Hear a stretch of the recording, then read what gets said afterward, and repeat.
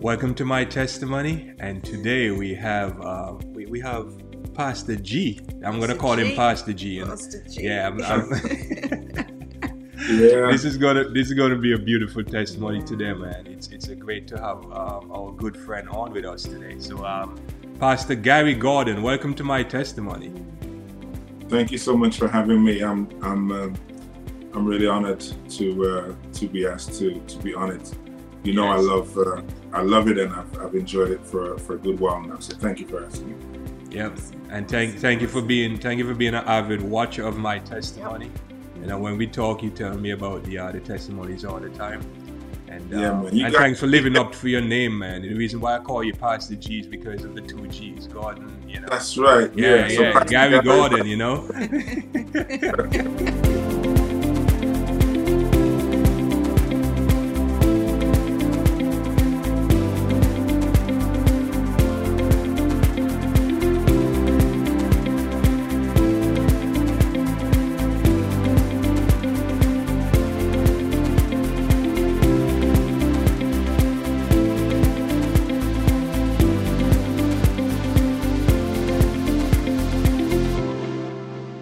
Before we get into my testimony, let's bow our heads for prayer. Father, we thank you so much for waking us up today. Thank you for my testimony and for the opportunity for us to share with each other. And we just ask that as Pastor Gordon shares with us today, that his words will touch our lives, and that the words that you put on his lips will just inspire us and will be strength for us to carry on as we go through life. So we thank you again, and we're looking forward to being blessed today. We pray in Jesus' name. Amen. Amen. Mm. Okay, so Pastor Gordon, you come from England like me. So tell us a little bit about yourself, where you were born, etc. So I was born and raised in the city of Wolverhampton, which is part of the West Midlands, so right slap bang in the middle of the UK, about 2 hours north of London. Right. For those who need to have that for geography purposes. Okay. Well, I say that because people often say, "Oh, you're from London," you know. Yes, I get that Kind of all the time. Yeah, I get the same thing all the time. Are you from London? No, not from London. Near London, but not from London. It's like Yeah. when you're from Florida, everybody thinks you're from Miami. Miami. Mm. Right, or maybe if you're lucky, Orlando. But that's Right. from Right. right. Okay. So you're born and raised Adventist, right? Yeah, well, my mom joined the church when I was 6 years old. Back then, it was just my brother and I. We were kind of a blended family, but back then it was my brother and I. So she Okay. joined as a single parent, actually, when I was 6 and my brother was 8.5. And I just kept going ever since. I wasn't born in the church per se, but my earliest memories included Okay. church life for sure. Right. And you so what made you want to be a pastor Yeah, I then? was about to ask. Right. What made you want to be a pastor? Yeah. You know, it's so fascinating because as I said, I was in church, and the church that I was a part of, in fact, just recently they did the young people from that church who were the children of the youth leaders back in my day did our praise and worship for us, because of the virtual service. But it was just a dynamic church, a lot of involvement in ministry. And so I just enjoyed being in church and just doing everything. I also moved from there and went to a small church, which is kind of where I learned a lot of the ministry gifts and skills. And I just had a sense of a calling. And then people in the church and community would kind of say to me, you should be a pastor, and that kind of thing. And I thought about it, I prayed about it. Initially, my first love was psychology and counseling. Okay. I guess I hadn't strayed too far from that, really, in a way. Right. I wanted to do acting as well, but that didn't work out. But so it was just a call and just confirmed by other people. And I was able to have opportunity to share it with my church, and the church was very vibrant in the region where I was from. So it just kind of went on from there. Okay, awesome, awesome. Wonderful. Today we're going to be discussing a very unique That's topic right. of you being a pastor, dealing with Hmm. grief, because you have dealt with grief before, and you also deal with grief, with people in your congregation throughout all these years. Right. So Hmm. let's first talk about grief in a little bit. How do you see grief from your perspective as a pastor? I once heard someone say that grief is the price you pay for love, Mm, and I kind of see that as being a very apt description of what grief is. When you have a connection, when you love someone, there is a period of mourning mm-hmm, when that circumstance changes. It's not just limited to bereavement in the context of death, but we can also experience grief or loss from other things. But most personally, I guess for me, it's been in the context of bereavement as it relates to persons losing loved ones. right. Um, but I recognize that there are different contexts and different types of grief that people go through. The loss of a marriage, or sometimes even people are working for a company or in an Mm-hmm. industry, and they lose that job, and so there's a grieving process. And so it's broad, but most specifically for me, I've experienced it in the context of the loss of loved ones. Right, right. Okay, so tell us a little bit about the human aspect of it. What is your personal experience with that? Well, when I started pastoring, I, it's one thing that they don't really train you for in the seminary, and when you're studying to be a pastor. You learn preaching, you do Greek and Hebrew. I'm not kind of sure what that much good that did, but that's for another day. Right. And you do learn pastoral care, Mm-hmm. but a lot of that, well, pretty much all of it, for the most part, is theoretical, and then you are kind of thrust out into pastoral ministry, and boom, it hits you as a very real and integral part of your core. Right. And I think when you're a young pastor, you only have thoughts of baptisms and Mm-hmm. changing the world and dynamic Right. programming, Mm-hmm. and then you end up in a congregation where you'll have seniors, and sometimes you'll have tragedies, and I've had a few of those where the person's death has been traumatic and tragic, Right. and you have to somehow find the strength to deal with that, and that can be challenging, because sometimes the expectation is that you'll always have um, the right words, or Right. that thing. Mm-hmm. Wow. Wow. And then during this time of COVID that we're experiencing, I'm sure there's a lot of grief in the matter of as you said before, in death. Mm. How are you coping with it with your congregation? Mm. Yeah, it's been challenging. I mean, we have not perhaps had as many direct COVID related deaths, although we have had some. Mm, Mm. Um, but and I don't really know what it is. I'm speaking to a director of a funeral home, and they're saying that even though there are a number of deaths that are not COVID related, it just seems as if, I don't know if it's stress, or right. because Mm. people are not able to access Mm-hmm. their regular health care or Mm-hmm. checkups, but there are other deaths that are coming which are not directly COVID related, but are happening. So it's difficult, and as well, I think even people of faith, they're living to some degree with a little bit of fear, trepidation, uncertainty, Right. and so you kind of put all of those things together, and it's been quite a challenge, and of course you combine that with not being together. So congregations usually grieve as a community, and that helps the grieving process. Right. But you're finding people are, dying in isolation, because of course you can't visit and that kind of thing.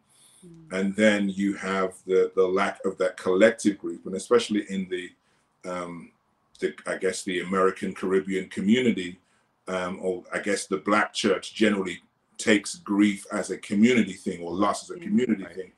So there is that support of the community, which to some degree helps to soothe and dissipate the intensity of it. So as a pastor, I guess we feel that more, because whatever happens, the pastor's going to have to be there. You know what I mean? Right. Whereas family members may have to travel or whatever, or there may be a limit in the congregation size. Whatever happens, you can be sure the immediate family, the funeral director, and the pastor, are going to be there every time. So, yeah. Right. So you have experienced the loss of your brother, okay? Yeah. Well, I've lost two brothers. So as I was saying, we joined the church in around, I'm going to say 75, 76. My brother, I'll say we joined. Back in those days when your parents joined, you joined, right? Right. So my mom joined the church, and we went with her, and we were together there initially. The ones from our family, our nucleus that were there. So we were together for I'm going to say now maybe 10 or 12 years going to church. I think it's fair to say that I was probably a little bit more engaged than he was. This is, I'm talking about now, around the late 80s, early 90s. He stopped going to church. And he was immensely gifted, rather like our son, very musical, very talented. And he was, at that time, there was an emerging reggae scene in the UK, and the MC and the mic toasting and things like that. And he became part of that group and that culture. But unfortunately, with that culture also came the use of marijuana, weed, I guess is what folks say. Right. And unfortunately, it impacted his mental health. And so it became difficult to be at home with him, because he would have these mood swings, and stuff would get broken, things would get stolen, and it just kind of it got to be a little bit, I guess, scary, I guess. Right.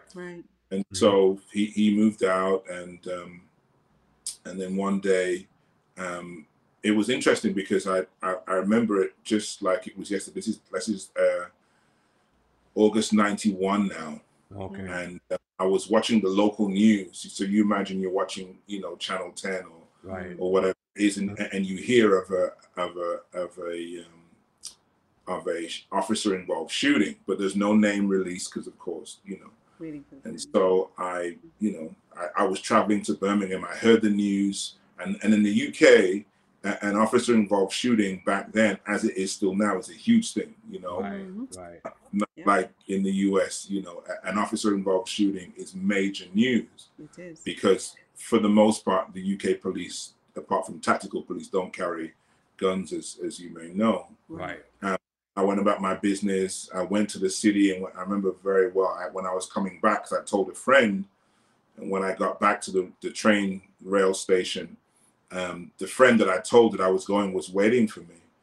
And, then they told me that there'd been an incident, and my brother had been involved, and he had been killed. Wow. By the police. Wow. So it was kind of weird because, you went from not having anyone sick or anything like close to death in your family, to just, this avalanche. Right. And because it was such a big news story, it was just, it was just crazy. And there was kind of, I guess, implications for race and policing, Right. and not only was Yeah. I dealing with the death of my brother, but I was kind of, if you want to use the term, thrust into a kind of a media spotlight, Right. different, I guess the equivalent of what would have been Black Lives Matter type of situation, and doing press conferences and attending rallies, and all the while trying to process, the loss of my brother. There was an inquest, or coroner's, post-mortem, and the investigation and stuff like that. So it was pretty crazy, and had to process that, and that was like a huge kind of upheaval, in a lot of ways. Wow. I mean, I think that it's weird because I part of the passion, and you asked earlier about ministry, was, because my brother made some choices, and there are questions about police tactics and what should have happened and what could have been done differently. But that was part of one of the motivating drives for me for ministry, in a way, because I realized he'd kind of, I guess, made some bad choices that they say that the enemy of our souls just wants to get us away from God so he can, make a fool out of us, so to speak. And so I was kind of partly driven by wanting to help to impact the lives of all people, but especially young people, Right. based on the fact that my brother had died in this way, and that he was just so gifted. He was he could literally sketch anything. He was great at photography. He could fix anything. He was just one of these most gifted guys, but he just made a wrong choice, and it's crazy because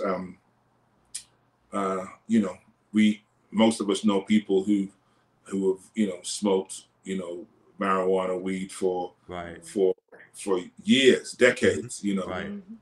They still function. Right. And my brother was in that way for just a short time, and it just totally messed him up. So I guess that was part of one of the things that really propelled me to answer the call. And then 10 years later, I lost another brother, which was a totally different way, but it was still difficult. Okay. All right. So when you lost your first brother, you were not a pastor yet, but when you lost your second brother, you were a pastor at this time. That's right. That's absolutely right. Yeah. Okay. What was the difference in coping with both of those after you becoming a pastor? It's so interesting because and it's there's kind of strange connections between all of these, because my brother, which strangely, it's not a joke, his name was Elvis. I don't know what my dad was thinking, but Okay. I guess I don't know, but I never asked about the story about whether there was any connection between a song or whatever that might have happened in that moment, but whatever. But he was, I say, we're from a blended family, so he was a much older son of my dad. We lived in the same city. But he was actually an Olympian. He'd been to 3 Olympics. He was represented the UK in judo. Wow. He was just an amazingly strong guy, and he complained one day. He'd gone away for kind of a training, and he complained that he wasn't feeling a little kind of pain in his side. This was about 2010, around September or October 2010. Right. He came back from Europe and had some tests, and they discovered that he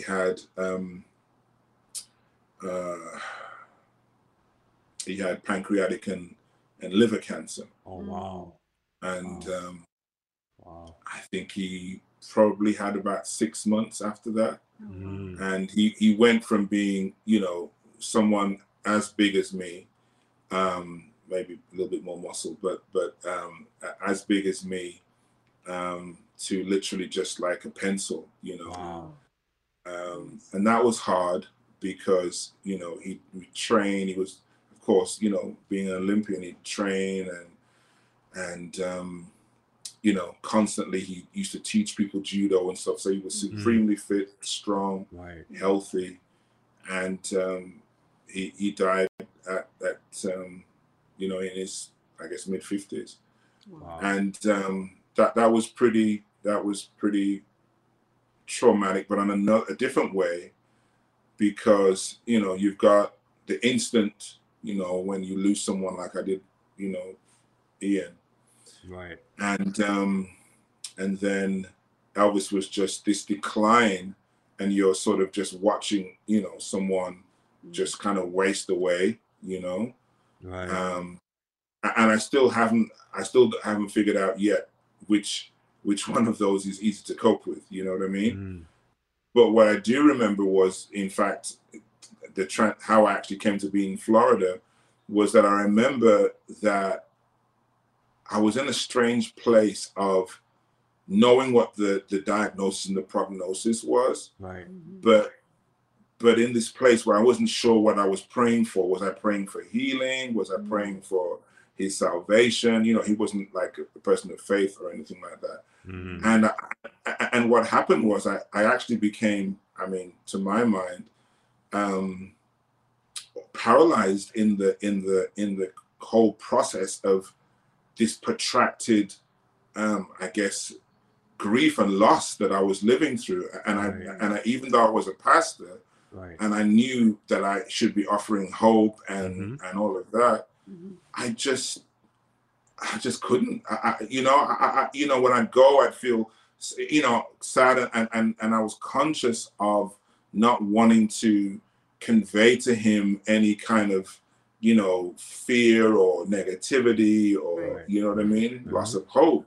Right. And I said to myself, you know what, I need to do something about this. And he did pass.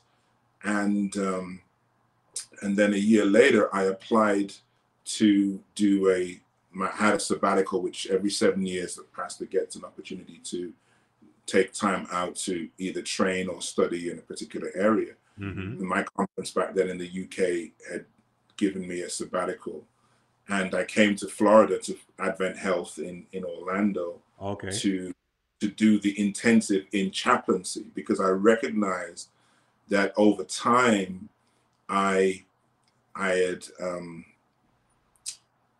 struggled to process grief. Oh. And it was kind of, I don't know if it was somehow in suspension or connected to the loss of my brother in 91, but I was, I realized that I was not as free to minister in that space as I'd seen others do. Right. So that's kind of one of the things that, and it did help, because I guess I figured out a little bit that it's not about having the right words. It's not about being able to, turn in your Bibles, or, you know what I mean? It's not about that. It's just about being present.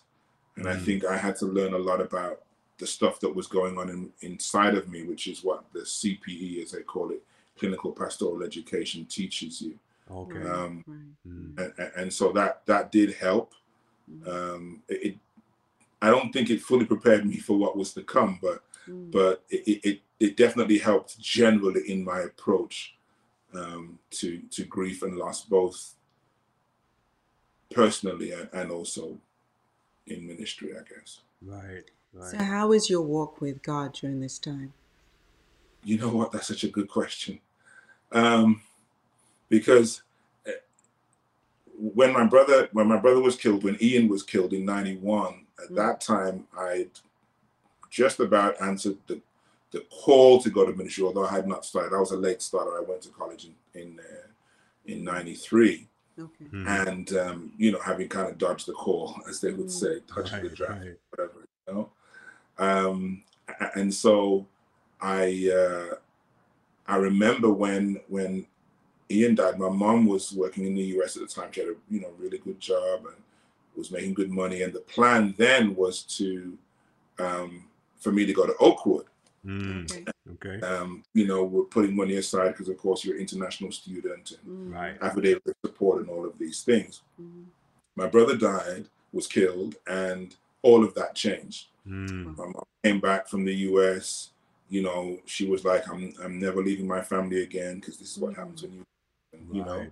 So all of those plans just kind of turned upside down. And I remember for a good while being pretty angry with God, seeing, because it was a kind of a kind of a siege type situation with my brother. And so, I was saying, having this conversation with God, you could have done something.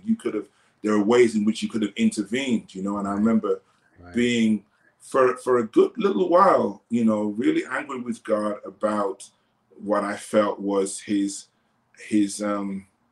abandoning of the family. You know what I mean? That all of these good plans were in place. You knew this and you didn't do anything to stop it. Right. So that put me in a difficult place for a number of years, until I was able to reconcile that God allows things, he doesn't cause them. Right. And just because things are allowed to happen, it doesn't mean that God doesn't care or that he doesn't love, Right. When Elvis died, it was less of a struggle. I think I processed more of those feelings, but it was still difficult because when you pray for people as a pastor, and you see some people you pray for and they are healed. Right. Of course, the healing powers in God, but you still are part. And then it doesn't happen, for your family. That's difficult. Yeah. And in the more recent losses that we've experienced, sometimes that comes back, that's revisited. Right. A little bit. I have to be honest about that's sometimes a struggle. Right. And it's still a work in progress. Even though I've been pastoring for over 20 years, I have not, I haven't nailed that one just yet. I still have my moments. Right. Right. Right. And it continued. You lost your mother, right? What space were you in when your mother died? I don't know if I'm going to get through this one now.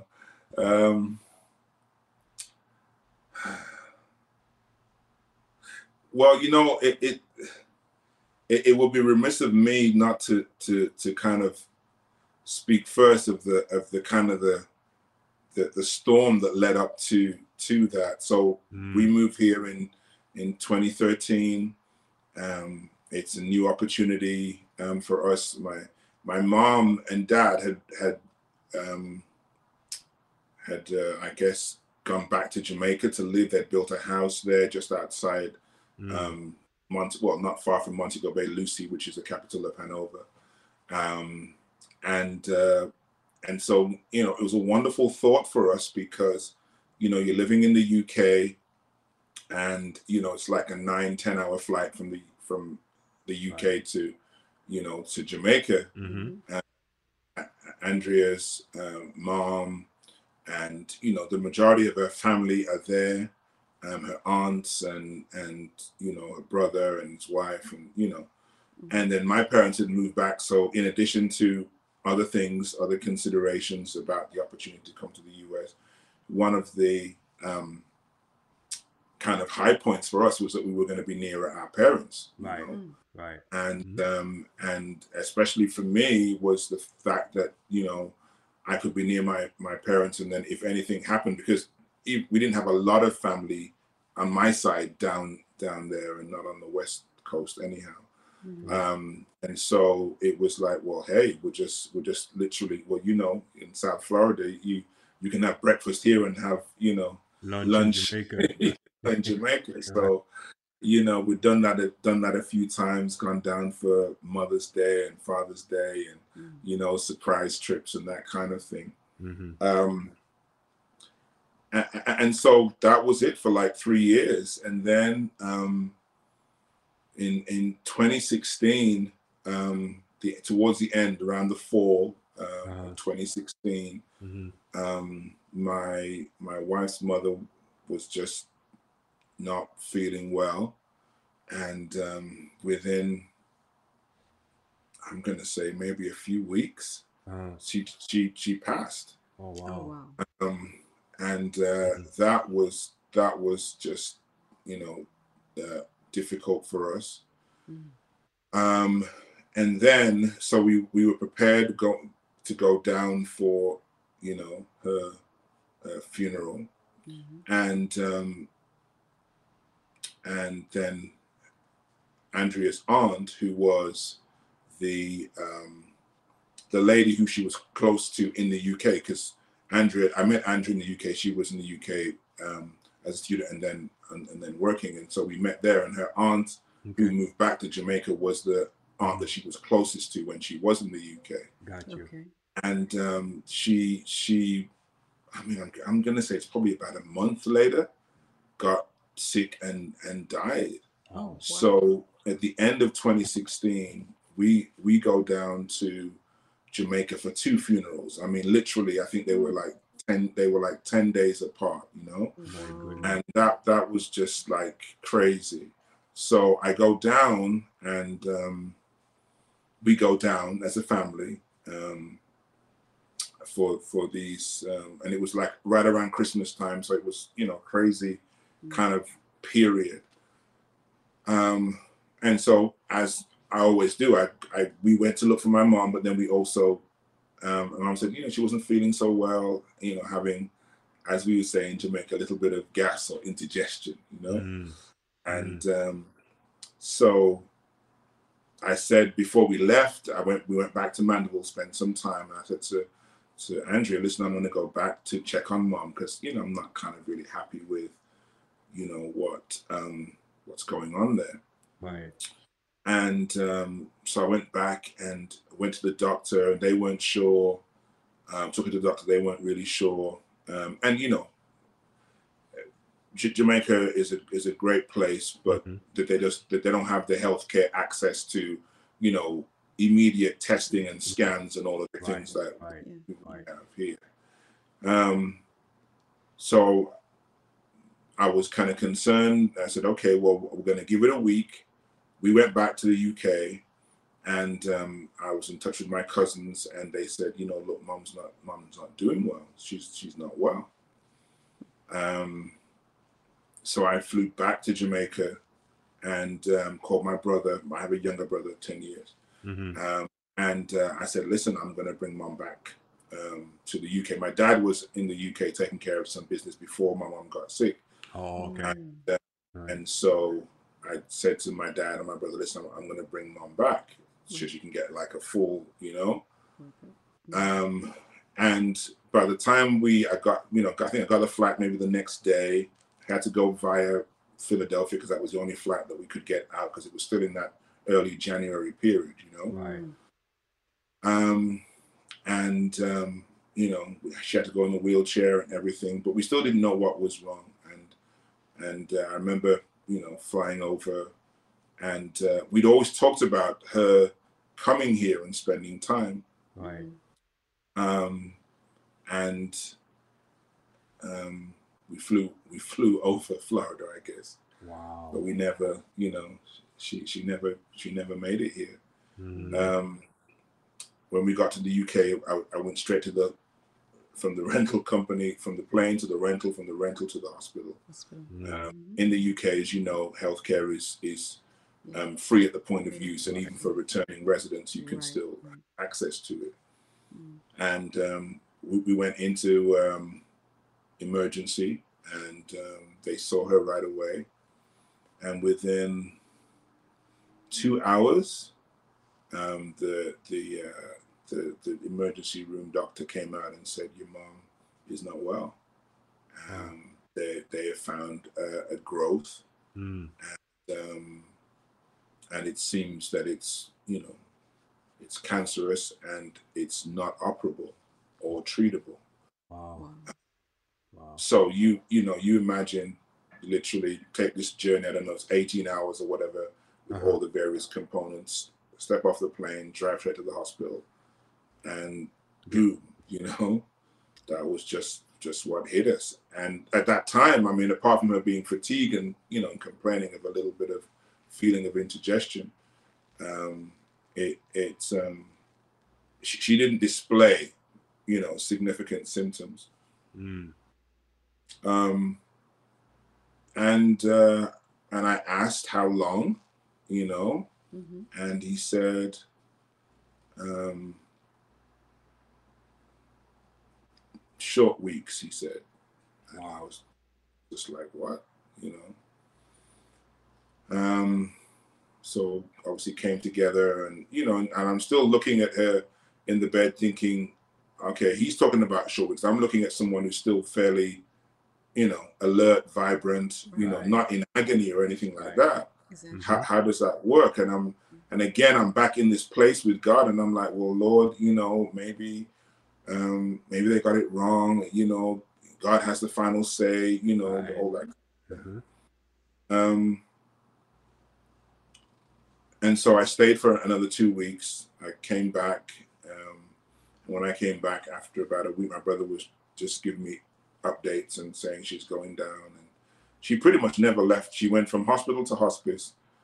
And I think about a month after I came back in the February, she passed. Oh my. In fact, I was going to fly back out just to kind of be there. Um, I think my flight was on the Monday, and I got a call on the on the Sunday afternoon. In fact, it's crazy, but every time the phone would ring, um, I would have a palpitation. So I said to my brother, "Listen, I Right. can't do this. Mm. Um, so if Mama's passed, you know, before you call, just text her middle name, you Oh know, wow. so that I'll know when you call, That that the news when I is get a text from you, I'll know. You know what I mean? right. I could Right. prepare myself, because each time, because she was kind of in this state on the brink almost, I was kind of and I remember getting that text, and that was a very strange reading it and realizing, okay, she's gone. Mm. And so we went from funeral of my mother-in-law and Andrea's aunt, who was, I knew her very well. She was a really lovely, lovely person. Mm. And in December, to 3 months later, my mom passing, and then being buried in the March. Wow. Wow. So that was kind of a little bit of an avalanche, I think. Yeah.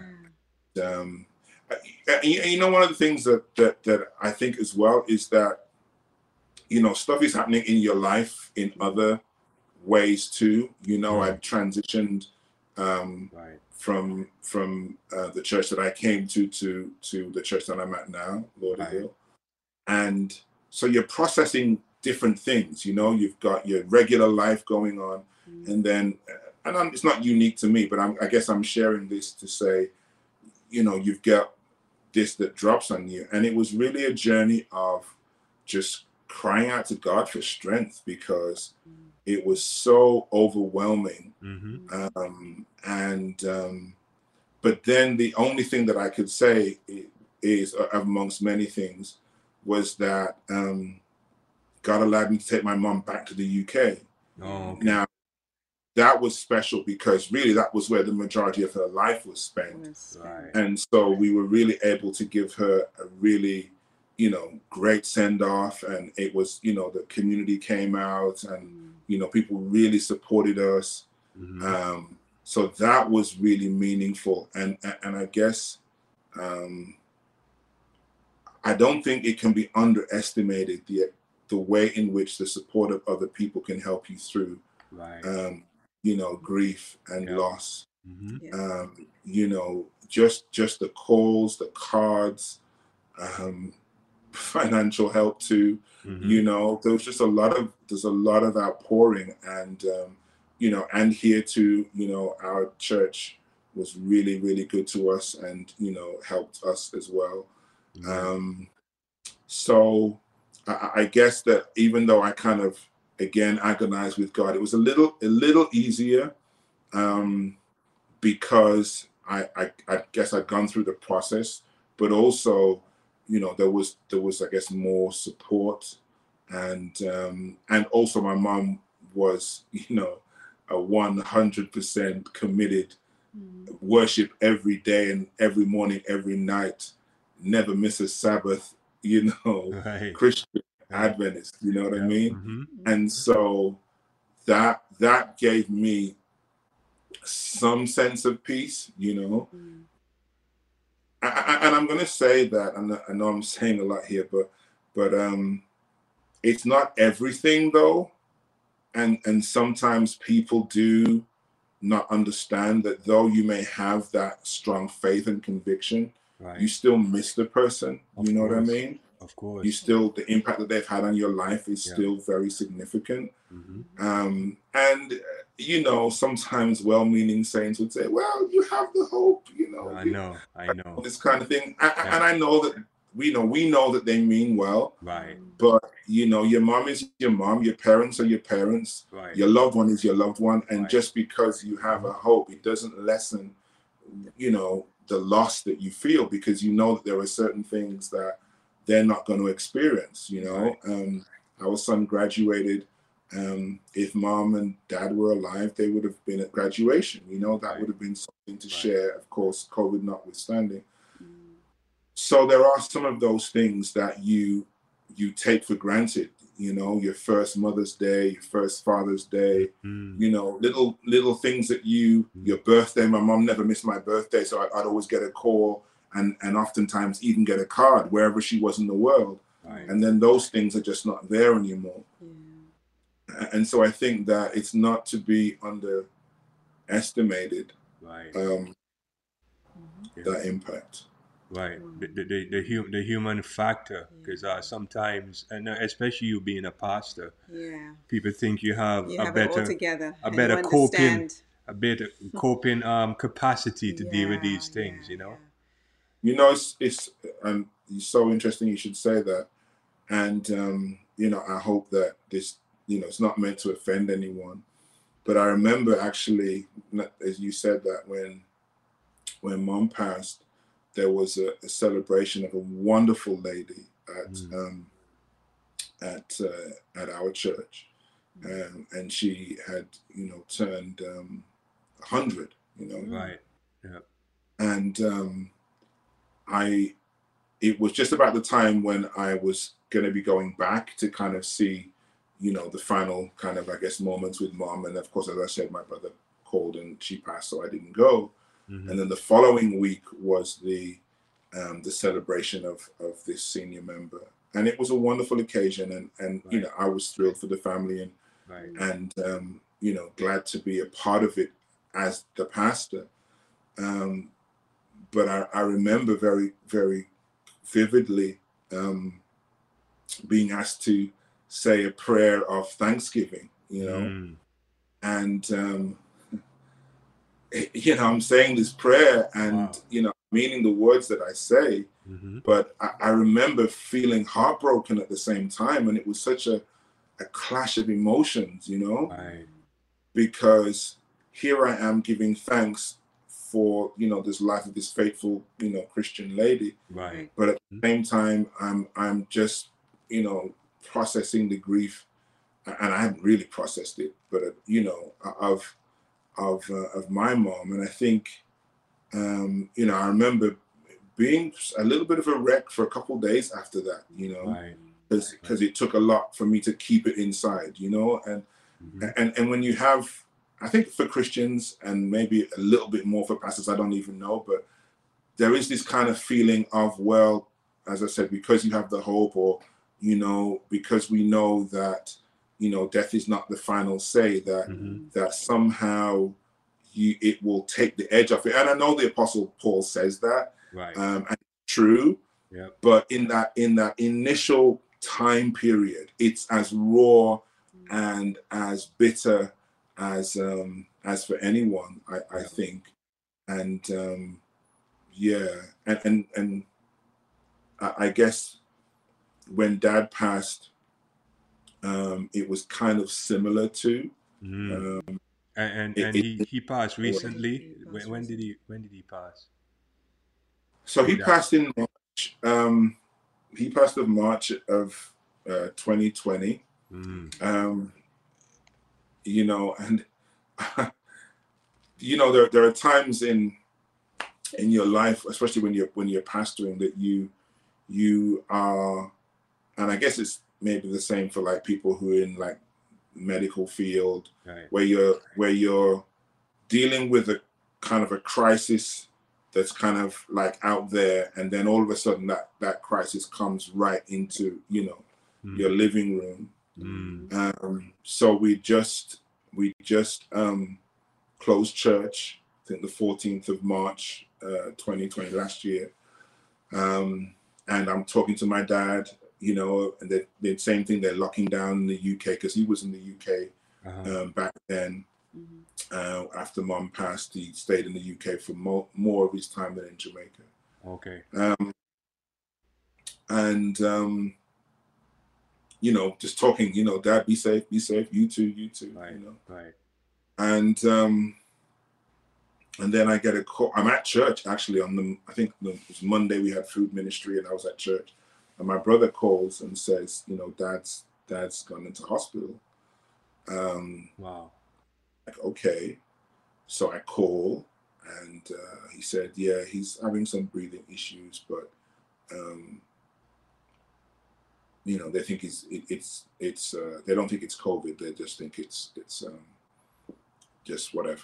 And I said, okay. I said, well, so that they did a COVID test and it's come back negative. So I'm like, okay, cool. Okay.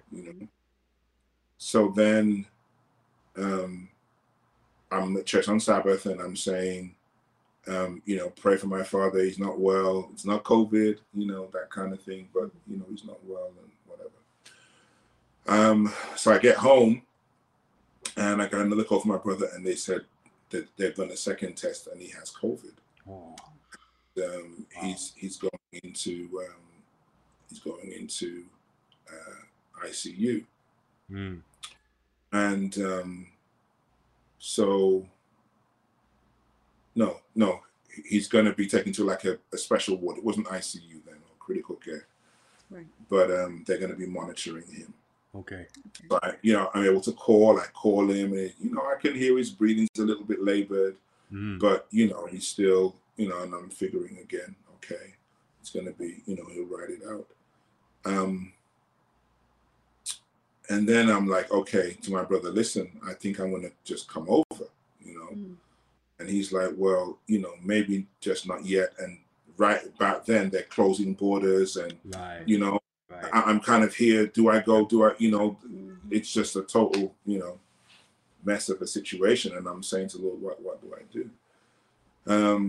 So I don't go. I don't take the flight.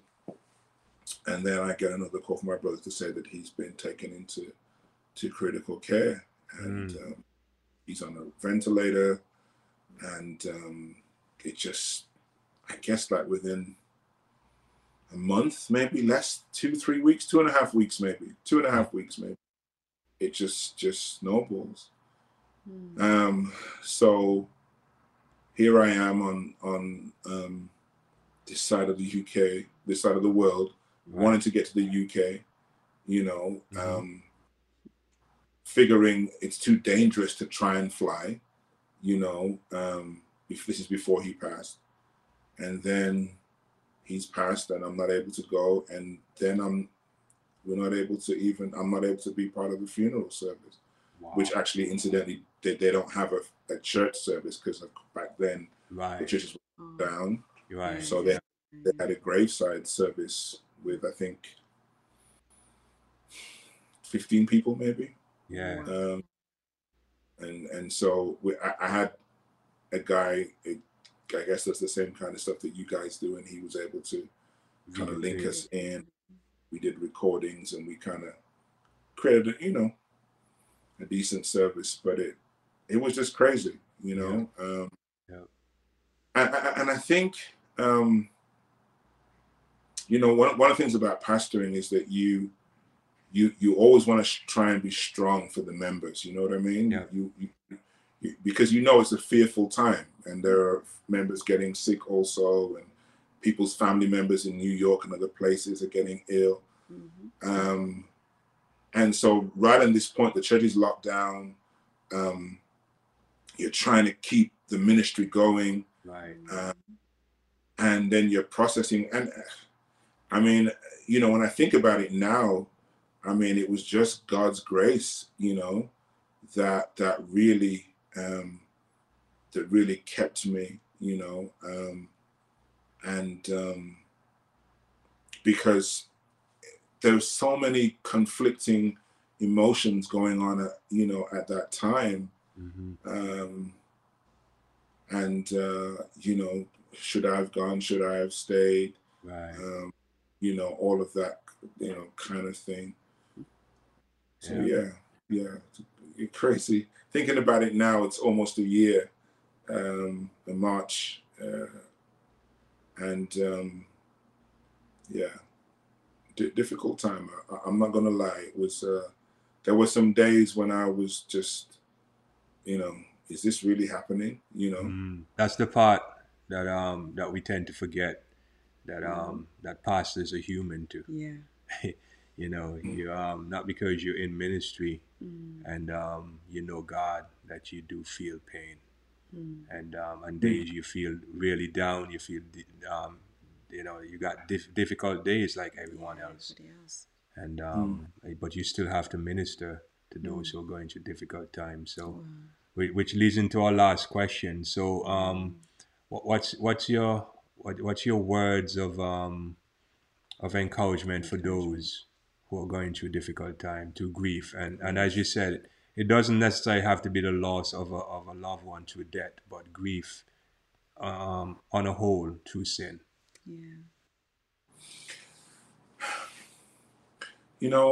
I think, for me, what I've found, and there's so many thoughts that go through my head for this. One is that this is going to sound a little kind of weird, but life is unpredictable, and so try and live your life in connection to God, right, and in connection to your family, so that whatever comes in life, that you will have more strength to cope. You know what I mean? Yeah. Because it's very hard to find faith and conviction in the midst of grief. And so you kind of like, store it up kind of thing, Right. and especially with your relationships and with family and things like that. Sometimes we let silly things, you know what I mean? Just things that when you look at and think about it now, inconsequential, just let it go, Right. Exactly. because things can happen in a moment and things can change so quickly. And I'm going to say, connected to that is, do what you can when you can. A lot of times we put off moments, joyous moments or celebrations when we think we'll have more money or when things will be more settled. Right. And I think I've learned from my experience that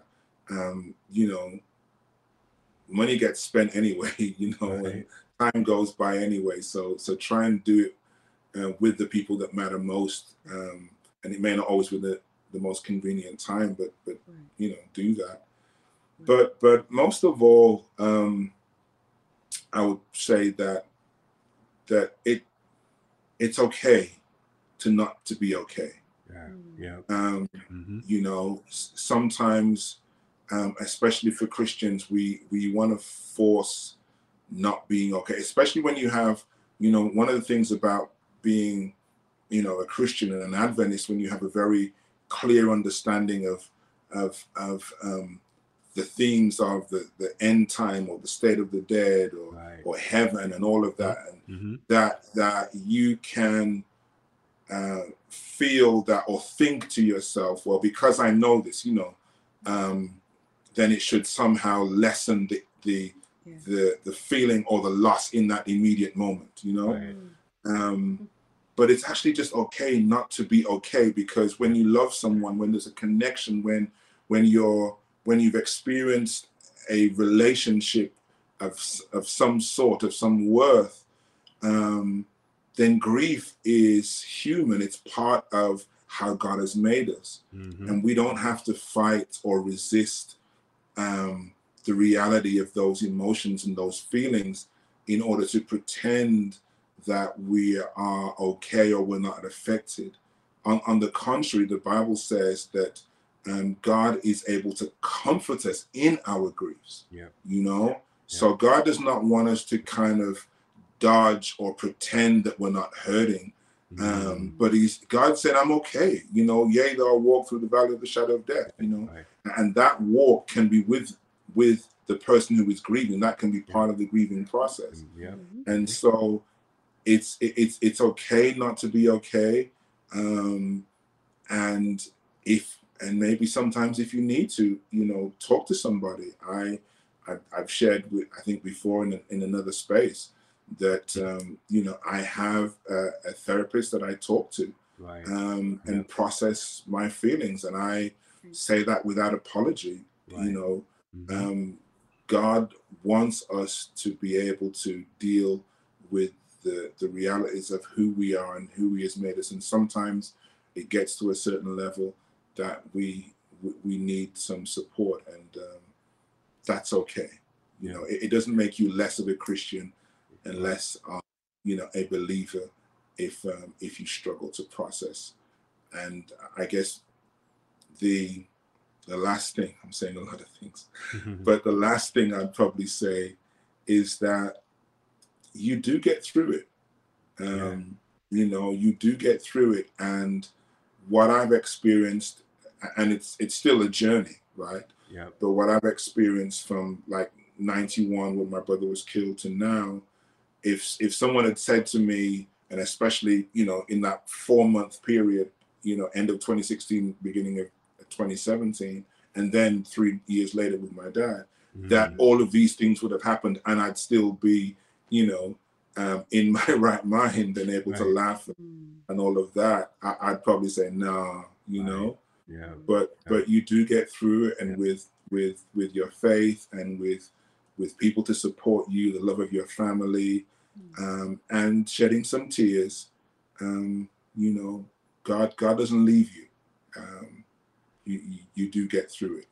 Amen. Pastor Gordon, Powerful.